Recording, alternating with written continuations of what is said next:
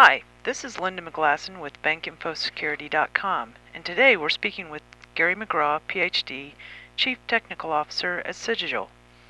Dr. McGraw is a world authority on software security and is author of 6 best-selling books, including Software Security, Building Security In. Hello, Gary. Hi, Linda. We'll get right to the questions. Being that you've been involved in info security for, I want to say, more than 15 years? I'd say 11. 11. Okay. Don't want to make you too old. It seems like 1100, but Some I days. think 11's about right. What are your thoughts on the state of information security in general? I'm kind of optimistic about some of the progress we've made in the last 5 years, and mostly that has to do with turning away from the old reactive approach to security that involved trying to put barriers between bad guys and stuff, like firewalls or antivirus mechanisms or intrusion detection systems, and instead beginning to pay attention to building security into our systems in the first place so that they're not riddled full of security vulnerabilities. And I think we've made a lot of progress in that area, so I'm optimistic that we're beginning to approach the problem in the right way. On that same question, are you also optimistic on the state of info security in the banking industry? Well, sure. I mean, I guess you wouldn't be surprised to know, or your listeners wouldn't be surprised to know, that many times it's the financial vertical and the banking industry in particular that is leading the adoption and application of various security technologies. And the reason for that is that obviously banks have something really tangible to lose, money. And they also have something even more important that they can lose, which is reputation among their customers. And so for those reasons, you find people in the banking industry have a pretty kind of intuitive grasp of risk management and the notion of trying to figure out how to balance things out right when they're thinking about security versus actually being a bank. And so when it comes time to talk about building software properly, the kind of thing that I like to do, banks are really open to that. And in fact, they've been knocking down our door trying to get us to help them set up software security programs and integrate best practices into their software development lifecycle. I think the one thing that might surprise some of your listeners is that many banks are really very huge software shops. And if you go to, say, large investment banks in New York, you find that they have 8,000 developers in some of these banks. You go, my gosh, I thought you were a bank, but it turns out you're a software company.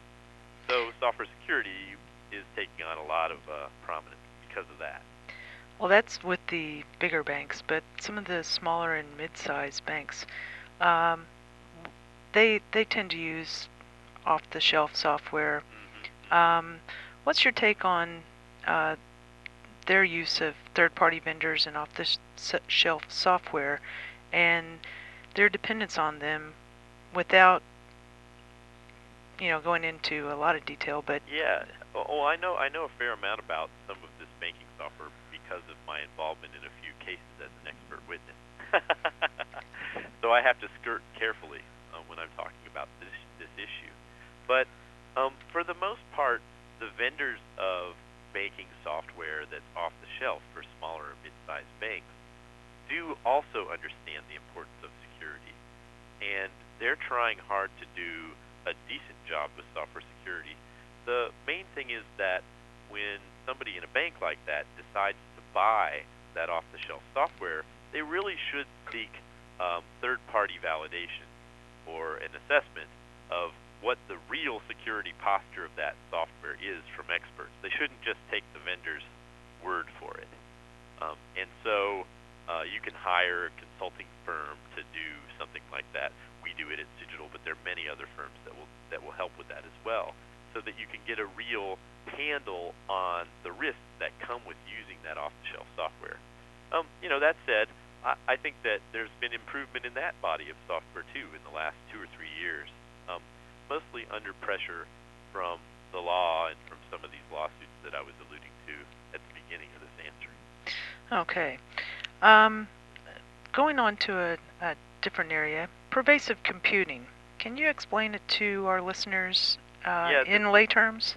sure. This is kind of a research subject, but the notion is that computers get into everything, like your clothes and your light switch and your car, and it's not just your computer that you're using to do computation. And in fact, there are lots more computers around you today than you might be aware of, and they're sort of behind the scenes doing things like running the electrical power grid, and doing things like being your cell phone. Turns out that's a little computer. Or running the fuel injector in your car. Most modern cars have maybe 12 to 1,500 computers in them now doing the automotive control. The notion of having computers everywhere is great because computers and software lend us lots of flexibility to build cool new products and change them on the fly and have them do really kind of mind-bogglingly great stuff. But along with that great comes a fair amount of risk, especially if you think about what I call the trinity of trouble. That is connectivity, everything's connected to the network. Extensibility, and that's the big one that I think is important to understand in terms of this ubiquitous computing. And then I think what the third one is, connectivity, complexity. Those are the three things that make software security a real challenge and a fun thing to work on. And extensibility is probably the one that is most relevant to ubiquitous computing or pervasive computing. And I think what we'll find is that as these computers get around everywhere, we're going to have to start thinking about new things like the fact that computers know where we are. Your cell phone could actually be a tracking device. And you can use that for business reasons, or you could use that for attack reasons as a bad guy. So we need to think through the implications of what it means when computers are everywhere. That'll be interesting in the next 10 years, watching how that unfolds. What will be the impact, in your view, on security and user privacy of the Trusted Computing Initiative? Oh, wow. So the idea of trusted computing is really pretty simple if you think about it. The computer is running lots of software, and so you can say, how can you trust the software? Well, you sort of have to trust the hardware, and then you say, well, why should you trust the software? Why should the software trust the hardware? And there really is no answer right now. And so if you try to look for where does trust come from, it turns out that it kind of goes with this joke, but it turtles all the way down. There is no bottommost trust thing. The idea behind trusted computing or trustworthy computing is to get a hardware coprocessor in everybody's PC so that you can boot trust. That would be very, very helpful for a lot of things. We'd be able to validate that the software that says it's some sort of software actually is using cryptographic methods, for example. We could do things like, build real digital rights management envelopes. But what you trade off there is that coprocessor no longer really belongs to you, the owner of the computer. It really belongs to Intel or Microsoft or some manufacturer who has actually put that coprocessor in your system. And the idea is then that thing watches you and watches what you do and allows things and doesn't allow other things. And a lot of people are worried about that from a privacy perspective and from a computing freedom perspective. And in fact, the cyberpunks are completely opposed to this for just that reason. And it points out this really delicate, critical trade-off that has always been involved in security. How do I trade off privacy and security? I want to make sure that website knows who I am, authenticates me properly, but I also want to be anonymous. Well, those two things don't balance out real well. Which one do you really want? And so questions like that remain to be answered as we look at these modern systems. Okay.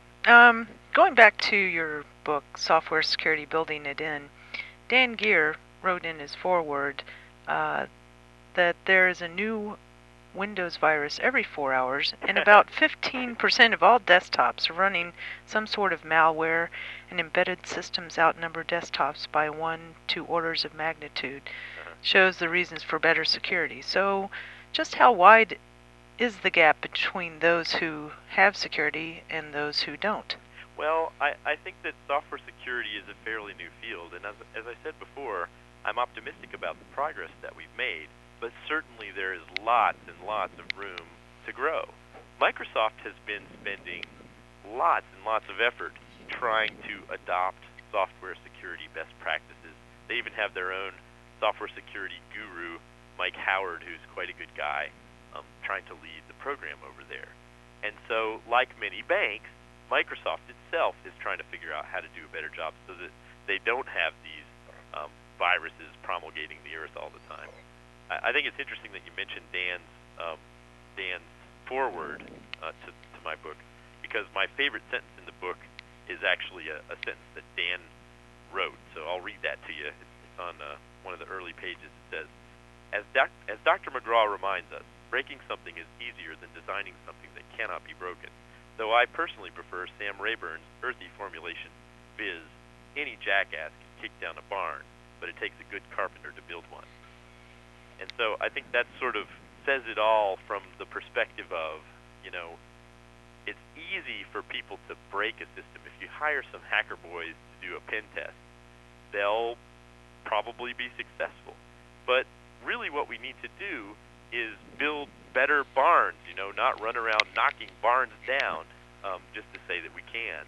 And so I think we have to pay more attention to things like software security and things like building security in, or we're just going to be stuck with a computer security problem that gets bigger and bigger and more untenable. In your previous answer, you mentioned Microsoft. What's your opinion of the new operating system, Vista? Vista. Well, I'd have to ask my son Jack, actually. He's very excited about all new operating systems, including Vista. I think that Microsoft is trying hard to build a next-generation operating system that is not a security disaster. And in fact, given their track record, they did a pretty good job getting things better with XP Service Pack 2 than when XP first came out. So what usually happens with Microsoft is they'll release a gigantic thing, and then it takes some time for the kinks to get worked out. And I would not be surprised if that were the case with Vista as well. So my own personal view as a technologist would be, well, let's wait around until the early adopters have all died off, and then let's probably use it. Okay. That said, what I have sitting on my desk is an Apple MacBook Pro, which I use, and I run Parallels when I need to have Microsoft software running. I actually run XP Service Pack 2 in a virtual machine on top of my Mac. Very cool. So that's how I do computation. Okay. Your podcast, The Silver Bullet, is well known for its incisive interviews. What's coming up on it?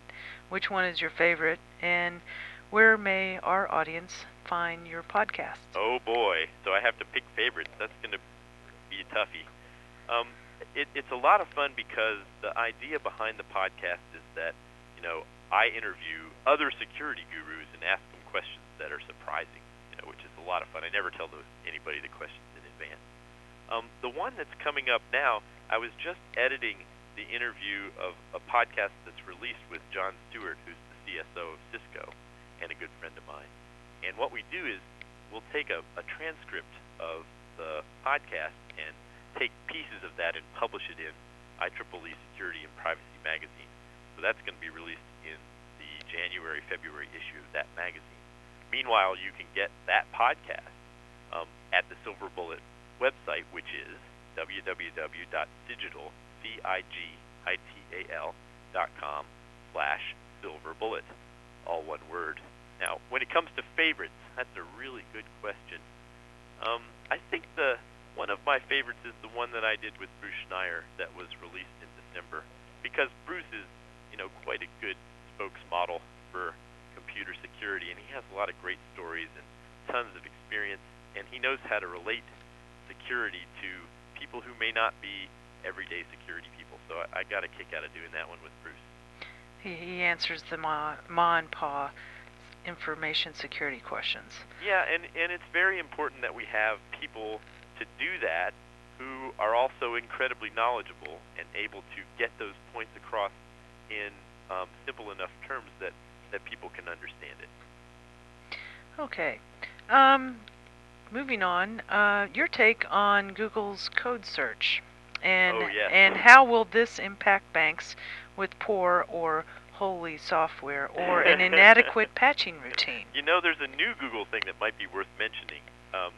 Just over the Christmas, New Year's break, Hanukkah break, there was a big problem discovered in the way Gmail works, and it turns out that if you have your Gmail session going while you go to a malicious website, they can suck all of the contacts out of your Google Mail pile, and including your own identity and your password at Gmail, and that's a huge problem. Yeah, everybody's on Gmail. Everybody's on Gmail, and if you think about it, many of the banks might have employees who have a Gmail account, and they use that through their web browser at work. And so the question is, what happens if they're susceptible to these sorts of phishing attacks like that, where you get a piece of malicious code that's based on JavaScript and based on calling, one of these JSON objects, and people are finding out information they shouldn't find out.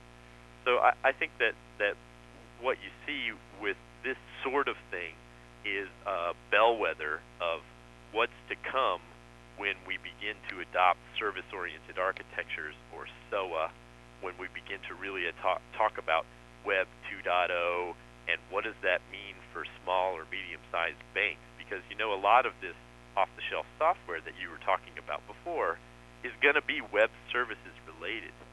And so as we begin to adopt these new architectures, we have to think very carefully about that problem in the trinity of trouble, that extensibility problem.